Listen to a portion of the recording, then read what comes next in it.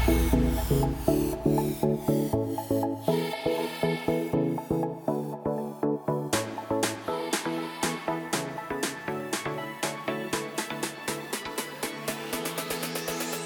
back to the Nikafit podcast. So today is a very special episode. I am joined by a really close friend of mine and a client of the gym, Niamh Fortune. So Niamh and I go way back. So Niamh and I actually knew each other before Nikafit even existed. We met through personal training. I trained Niamh for a good 2 years, I think, before Nikafit actually opened its doors. So we have a really, really nice friendship, and she's just the most amazing girl. But Niamh is here today to talk to us about her journey with cancer. So when Niamh was 31, at her fittest and healthiest, she was diagnosed with lymphoma cancer. And thankfully she beat it and overcame it, but not without her struggles. So today we're going to discuss her journey with cancer, but also the aftermath of having cancer and how she has dealt with it. She is truly, truly inspiring, and I absolutely loved getting a chance to listen to her story today. So I hope you guys enjoy. So welcome, guys. We have the beautiful, wonderful Niamh with us today. Hello, Niamh. Hi, how are you? I am good. How are you? I'm good. A little nervous, but good. Yeah, absolutely. Nerves are normal. So first of all, I thought we would get started with maybe just giving the listeners a little bit about you, who you are, what you're into. Just give us a little get to know Niamh. Okay, a little synopsis of me.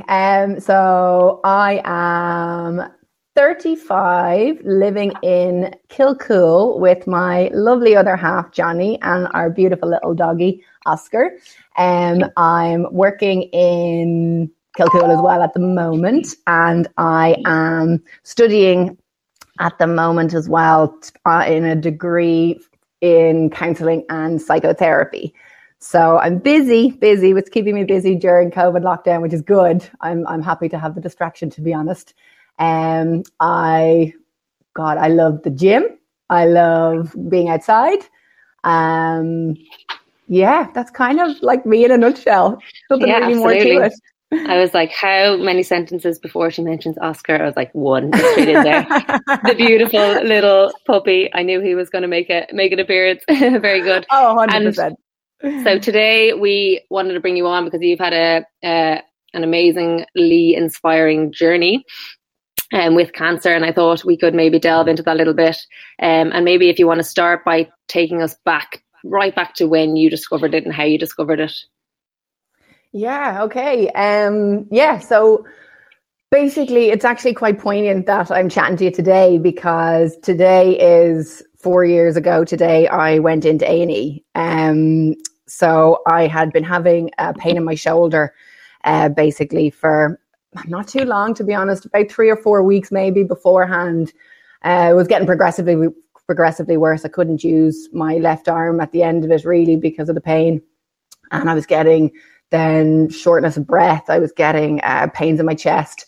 And obviously push came to shove. And basically today at around this time, I was sitting at my kitchen table 4 years ago crying because I was in so much pain. I was on my way to get my nails done. And Johnny was like, no, this is ridiculous. We're going to A&E. It was Easter weekend, so there's no doctors open or anything. So we went straight into A&E. And yeah, they took me in and they ran tests on me. They admitted me to the acute A&E section straight away, ran tests on me. I got an x-ray done straight away, and they then came back and told me that they had seen a mass in my chest area. So obviously we were completely shocked. We didn't know what was going on. They told me that it was there was a couple of options that it could be. Basically, it could be acute pneumonia, it could be an acute infection, or it could be malignant. So it was obviously a lot to take in. It was something that I didn't expect. I was probably the fittest and healthiest I'd been in a long time. Like I know myself and yourself worked together for 2 years before Nikafit opened. And like I've been training kind of consistently ever since then. And yeah, I was kind of felt like I was in the prime of my life. I had started a brand new job and I was kind of on that, career ladder that I thought I wanted to be on. And then I was in the job 8 weeks and this happened then. So I was admitted into hospital once the x-rays and the tests were done, and they were doing a biopsy on me on the Tuesday after Easter weekend, and they were running tests throughout that weekend anyway to kind of get more of a clear vision of what they were dealing with before the biopsy. And then the nurse or the doctor that was looking after me, she was fantastic. She came in to me then the day of the biopsy and said, okay, well, this is the style of biopsy we're doing, just to let you know. And I felt like she was kind of giving me like a little pre-warning. She was kind of helping me out a little bit, because she said, just let you know, like that, this is the style of biopsy we're doing for this, because we're pretty, she didn't say pretty sure, but she was kind of leaning towards that it was going to be cancer. So I went and got my biopsy done, got released, and then I was brought back in then on the 27th of April. They left me home for a week and a bit, and I was brought back in on the 27th of April, and I was officially then diagnosed with non-Hodgkin's lymphoma. I was stage 2, which was good, because non-Hodgkin's lymphoma is quite a silent, it's quite a silent type of cancer, because there's no lumps or anything like that. Well, there can be sometimes when your lymph nodes get swollen, but a lot of the time it's very internal, and like mine was. And the only reason that I got kind of red flagged for mine was because the pain in my shoulder was coming from the mass that was in my chest was pushing against my organs, and it was trapping a nerve basically. So that's how the pain in my shoulder came about, which was a very good look, really. Yeah, like I remember it so well. Like you were like, what is this pain in my shoulder? And you were in and out of the physio, and even the physio was like, oh, I don't really know what's causing this pain. You know, she couldn't really figure it out. And like you said, like it was just, I never forget finding out when you told me that, like just the utter shock. Like you said, you were so young, so fit, so healthy. It just kind of sprung out of nowhere, you know. And just for a little bit of background for everybody listening, like myself and Niamh go way, way, way back. And we were personal training, like you said, before Nikafit even opened. So you've been a member since before the gym or the brand even existed. And like that though, like one of the most, you know, healthy, fit, charismatic people I've ever met. So like that, I'm sure just as much as a shock as it was for me and everybody else that heard, like I'm sure you were in total shock. Like how could you get your head around that at the beginning, or was it just like what was going through that mind? Yeah, I don't really know. It was crazy when they said it. Like I went in when I got when they released me after the biopsy. I remember me and Johnny driving home, and I remember this so clearly. We were driving home, and obviously we were a bit subdued, and I was sitting there, and I just turned around to him, and I was like, they're going to tell me I have cancer. I was like, I just know they are. And he was kind of like, yeah. So like, I feel like the both of us, I feel like the doctors were really good at preparing us, but not telling me, because obviously they couldn't until they got the biopsy results back. But I feel like they had really prepared us, and I feel like we were preparing ourselves. And then my mom and Johnny came in with me then to get my results. And I remember when she told me that, she was like, I'm so sorry, it is cancer. And I remember just in my head thinking, oh my God, my poor mom has to sit here and listen to this. Like I felt more for my mom and for Johnny than I did for me at that time.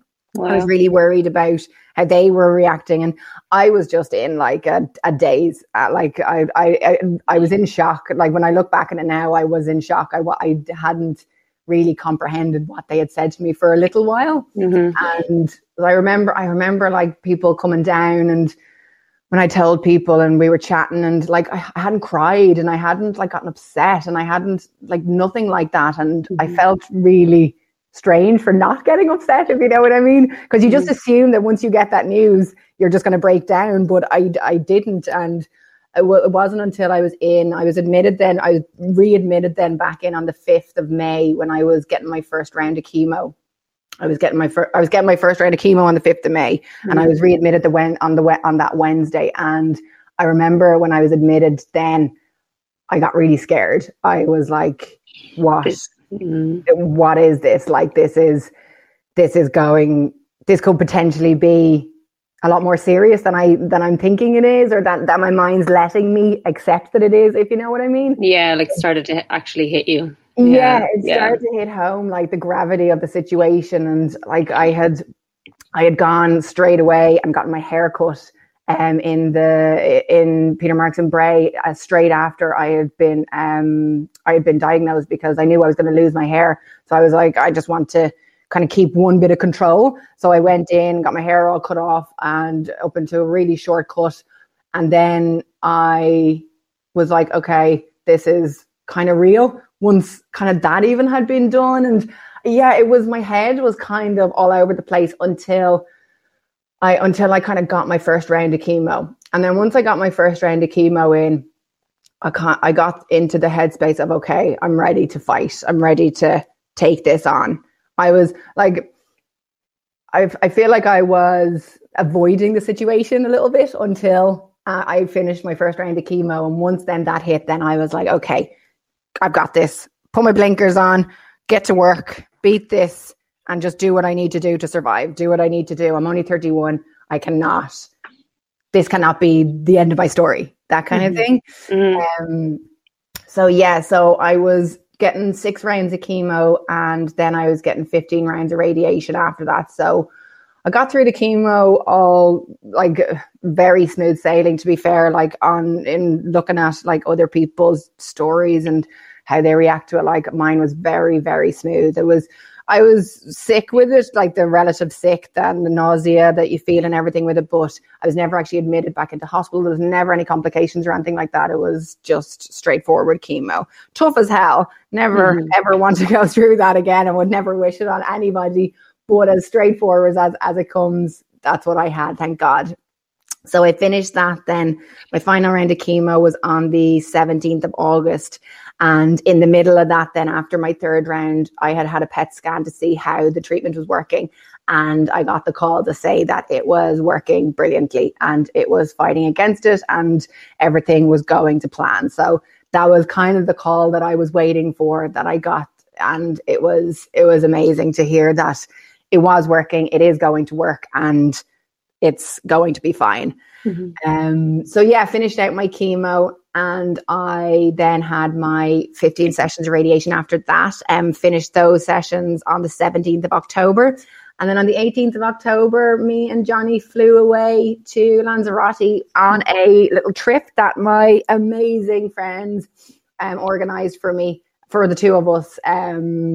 They organised, they basically got us basically just a little holiday to get away. Because kind of like what I was throughout the whole treatment, I remember saying to a few people, probably said it to yourself as well many times, like that, like the support I had through treatment was insane. Like my friends, my family, people that you wouldn't expect of it, like just anybody coming out of the woodwork was just so supportive. It was unbelievable. And there was somebody there every single day with me when Johnny was in work, because obviously Johnny was working, and so he wasn't able to be there with me all the time. He wasn't able to come to all my chemo sessions with me. So Julie was fantastic through that. My family was fantastic through that.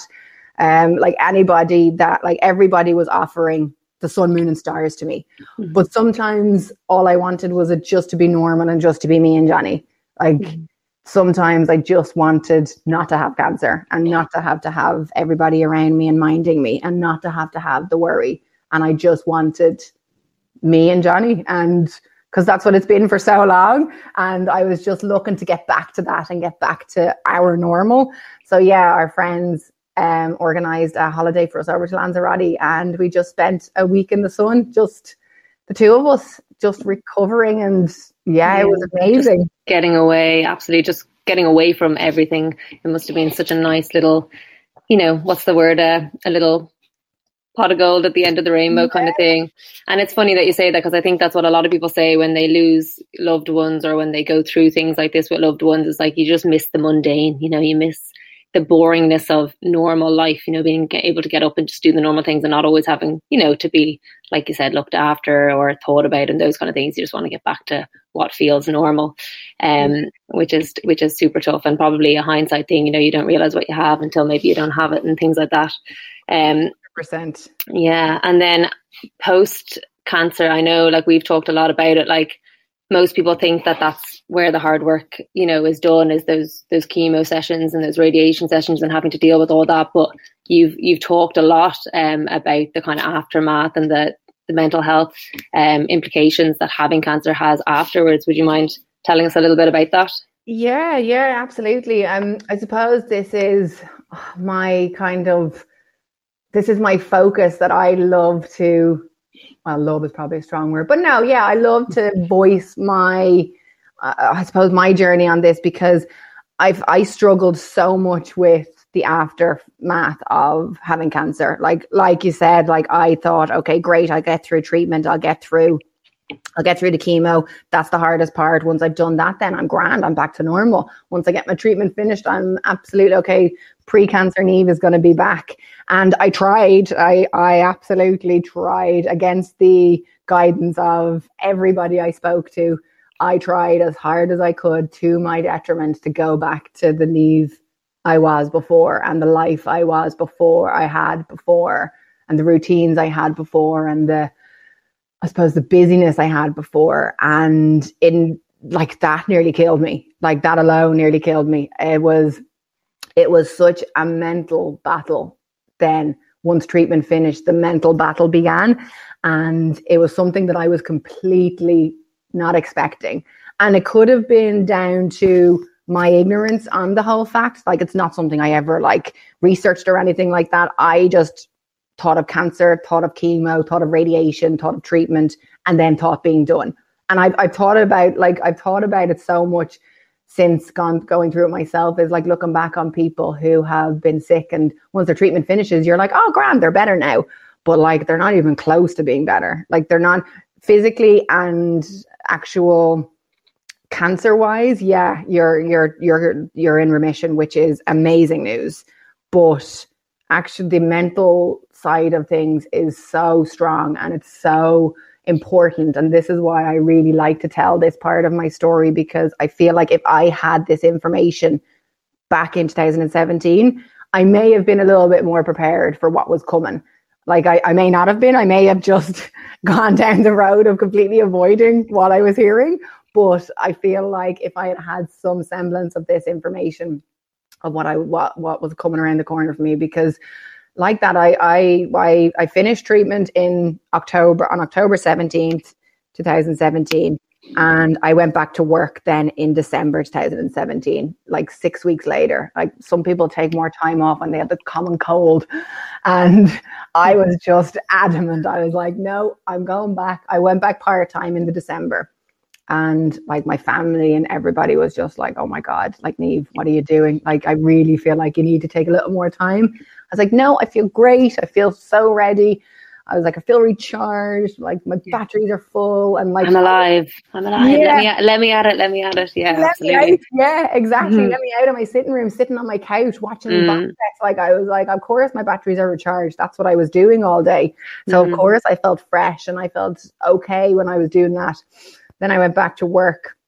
I was working in a hotel in town, and I was commuting then every 3 days a week into town and back. And that alone, for a fit and healthy person, that is soul destroying. But for someone that's just been 6 weeks post-treatment from cancer, is insane. And I look back at it now, and I get so embarrassed when I think of what I did. But hindsight's a great thing. Like, I was just, like I said, I just wanted to be back to me. So I was going to do everything I could to make sure that was happening. And at that time, I thought that this career, this corporate climbing ladder, was what I wanted to do. And as it turns out, it's not. But I went back to 3 days a week, and I was struggling really badly inside. I felt like I wasn't dealing with being better the way you should deal with being better, if that makes sense. I felt like I wasn't appreciating it, because I had all these feelings of like anger at getting sick, anger at having to have gone through it, anger at not being me anymore. I felt really guilty then, because I had survived. Like, it's a survivor guilt it's a real thing that is so strange to feel, because obviously you are so amazingly elated and happy to have beaten this rotten disease. But that little pang of guilt in there it's a little voice in your head, and it's really hard to explain it to somebody because you don't want to come across sounding like you're not happy to be here, if that makes sense. Yeah. Yeah, like I was lonely as well, which is really something that I hate admitting as well, because it's I was so used to people being around me all the time, which was amazing. And then everybody obviously gets back to their lives when I had gone into remission, which was amazing. And everybody was like, fantastic, like life can resume, which it absolutely does. And it has to, like for everybody, me included. But there was that lonely feeling of, where is like, where is everybody? Even though there was no need anymore, if you know what I mean. It was just that it had gone on that long that it was what I was used to. And then I felt guilt then for feeling that, because I felt like, oh God, I hope they don't think that I don't appreciate what they did for me and everything that had happened. And so there was so much emotions going around in my head that I just didn't know how to deal with them. So I just pushed them down. And I was sad. I was so sad because I wasn't me anymore. I was a cancer survivor, which is amazing, but I was also 31, and I was so fatigued that I felt like I was in the body of a 91-year-old. And I was really sad to have lost that youth part of me that I had before I got sick.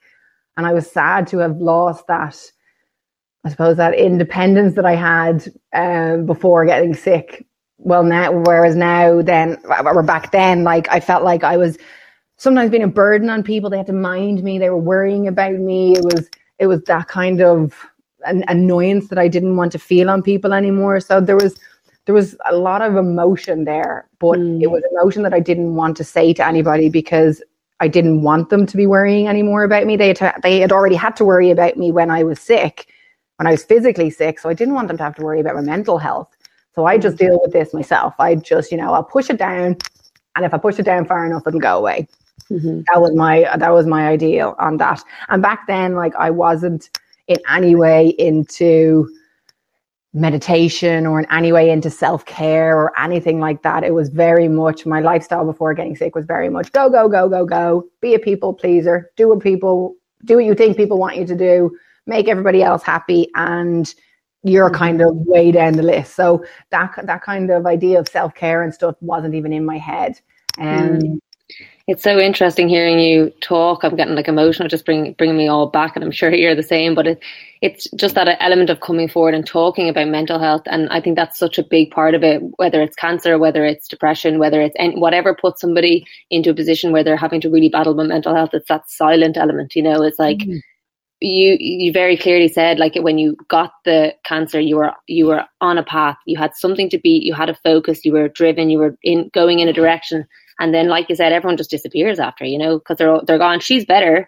I'm so relieved for her that she's not sick anymore, and they disappear. And I think that's similar to anyone going through mental health, is that people don't know, that there's struggle going on. You never know what your neighbor's going through. You never know what your best friend, your mom, anyone. You never know what anyone's going through. So it's that element of kind of never assuming that just because somebody doesn't have an illness or somebody isn't sick, that they're not in need of the same kind of support. So I think even getting on podcasts and talking about it is so important, and being able to tell it in your way has just been so amazing.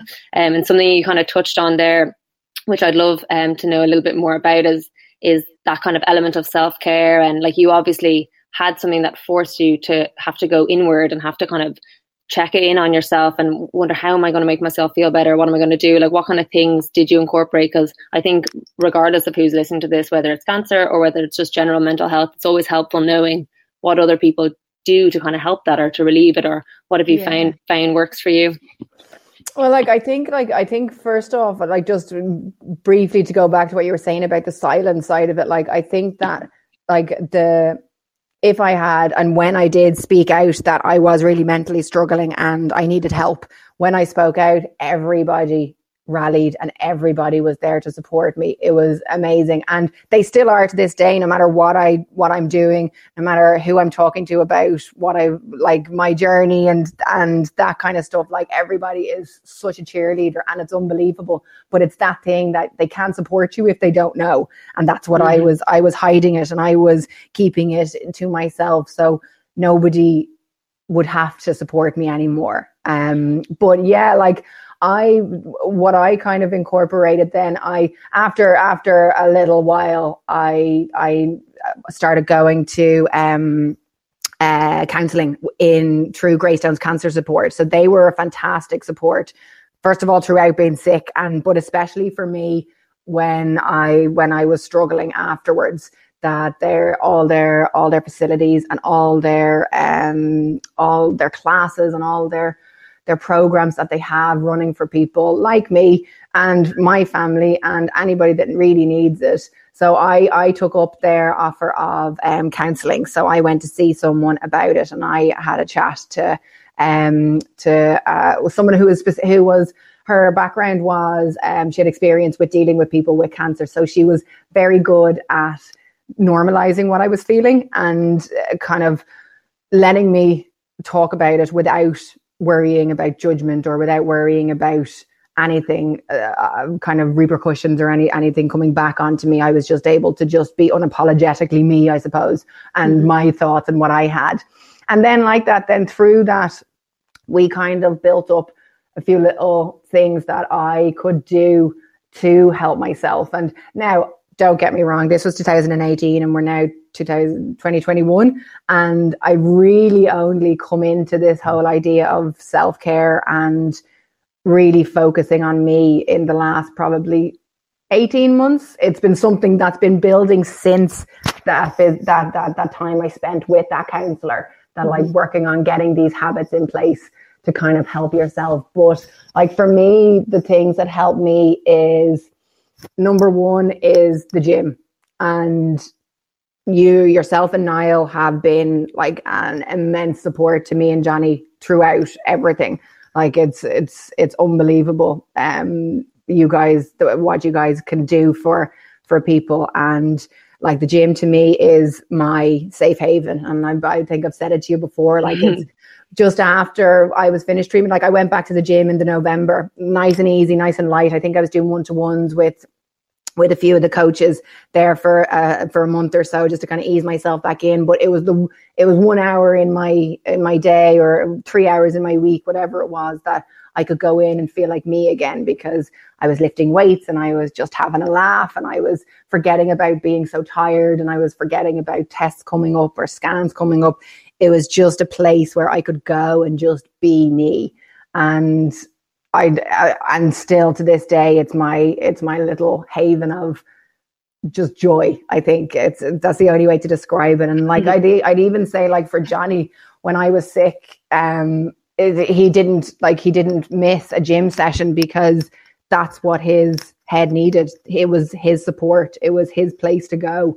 It was his 1 hour in the day that he could go and forget, not forget that what was going on, but have a distraction, have something that wasn't just solely thinking, oh my God, my girlfriend's sitting at home, lying on the couch just after a round of chemo, or she's sick in bed, or whatever it is. Like, it was his safe haven for that little moment in time, so that he could take a breath, basically. And that's why I think that, like, it's so important for me to keep it up and not kind of let it fall off. Even like through COVID times, like, it's easy because it's all now online and stuff. It's easy to be like, oh God, I don't want to do it.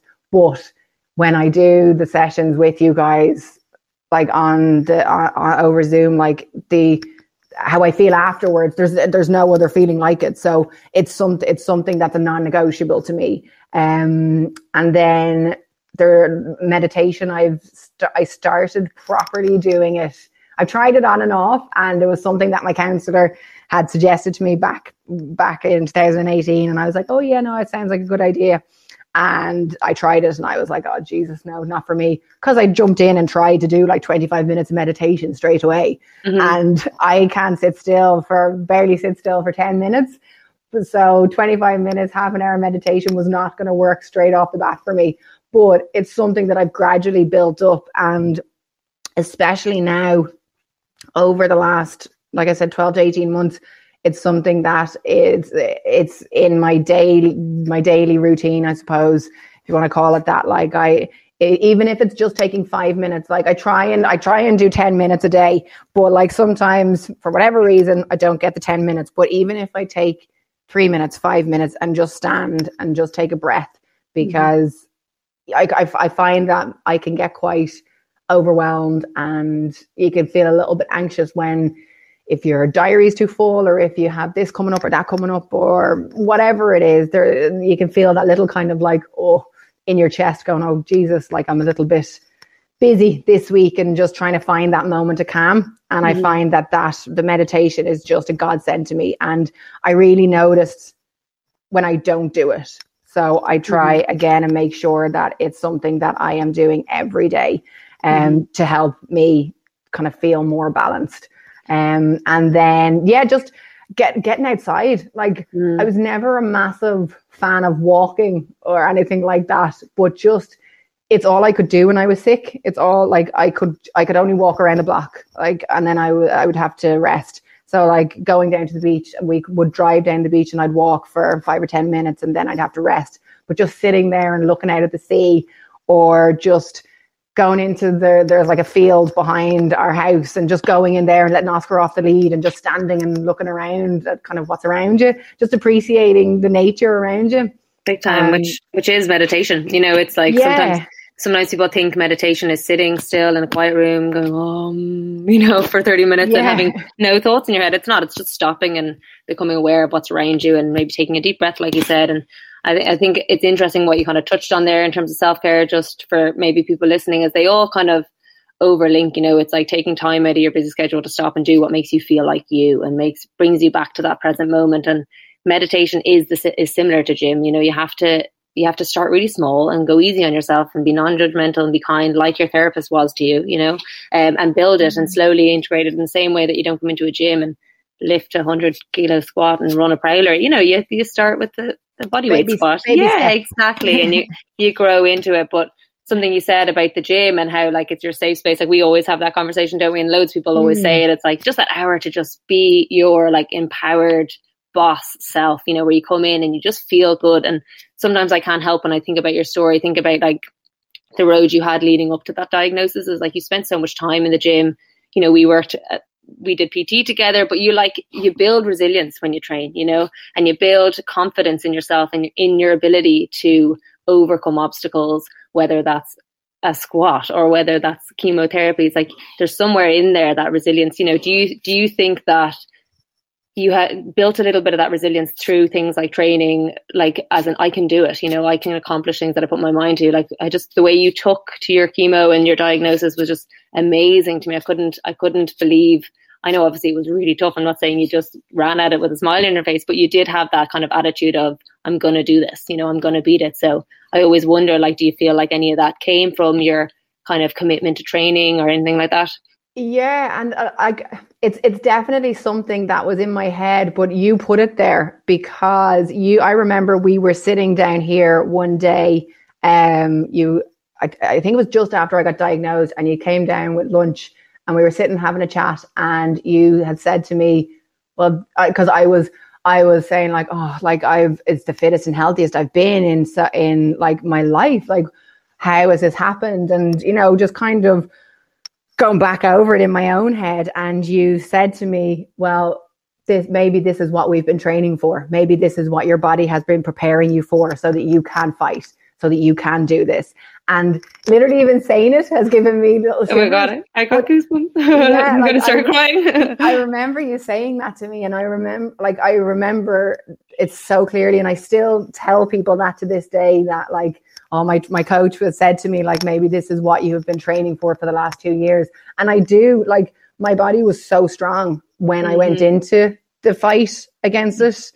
And that 100% stood to me. Like, it was funny, like people used to say to me, like when I got diagnosed, oh, you're very lucky now that you're young, and you're very lucky that you got this type of cancer, and you're very lucky. And people say these things because it seems like the right thing to say. I didn't feel lucky at all, but I understood the kind of concept behind what they were saying. But I used to laugh because like, oh God, I don't feel very lucky. But yeah, no, I know what you're saying. But I was like, my body was very strong. I was very strong in general going into it. So I 100% think that it, without a doubt, helped me fight it off. Yeah. And that's like, I think like all I wanted to do was to be able to go back to the gym afterwards to show how strong I was again. And probably for the wrong reasons at the time, I wanted to show myself how strong I was because I wanted to show myself I was back to being Niamh. But now, like, I'm so proud of what my body has done and what it can do, and what like I can overcome, I suppose. Like, I remember in the June, I was in the middle of treatment, and we were supposed to have done Hell and Back in the June. The gym was doing it, and me and you were supposed to be doing it. I couldn't do it because I was sick. So we organized then to do it the following year. And we were raising money for Greystone's cancer support as well. And that was my goal. I remember coming back to you guys and saying, and when I said it to you about doing it as a gym, and obviously you guys, as supportive as you are, you were on board straight away, and you were dying to do it as well because you had missed it the previous year as well, and we had to watch everybody else doing it. Yeah. No, we bitched and moaned from the sidelines. We did. It looks crap anyway. Oh, they're probably hating it. They're probably hating it so much. We're like, I wish we were doing it with them. I know. Yeah. So once I came to you with the fact that I wanted to do it in the June, I wanted to do it to kind of prove to myself that I could do it. And I wanted to do it then. I thought it was just a really good opportunity to raise money for Greystone's cancer support and get their name out there and show them how much they've done for me. And we did it. It was amazing. It was emotional. It was emotional. I remember crossing the finish line. Well, I remember being dragged up the side of the mountain by Johnny and Julie. So Johnny was pulling me and Julie was pushing me because I was like, I can't do this anymore.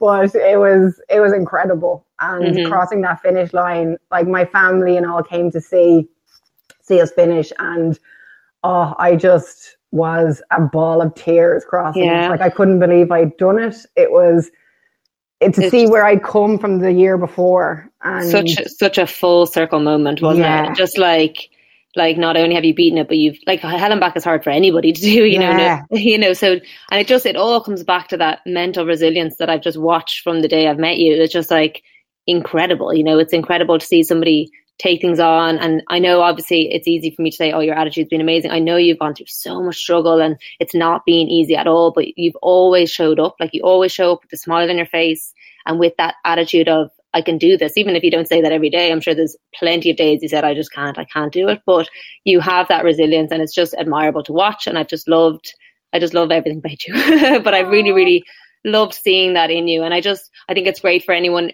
regardless of what it is just to like, look for that inner resilience within yourself, because we all have it. We just have things that get in the way, or there might be some limiting beliefs, and that idea that you can't do things is just not true. You can do anything. And I think Niamh is a shining example of you can literally do anything if you put your mind to it. So I think it's really important that people take that from this, and if it's something that you can't build yourself, get help with that, like whether it's a therapist or a gym or whatever it is, or meditation. It's just to like work on that inner resilience, because it's so important, and you never know when you're going to need it, like a lot, and you have it in abundance, which is great.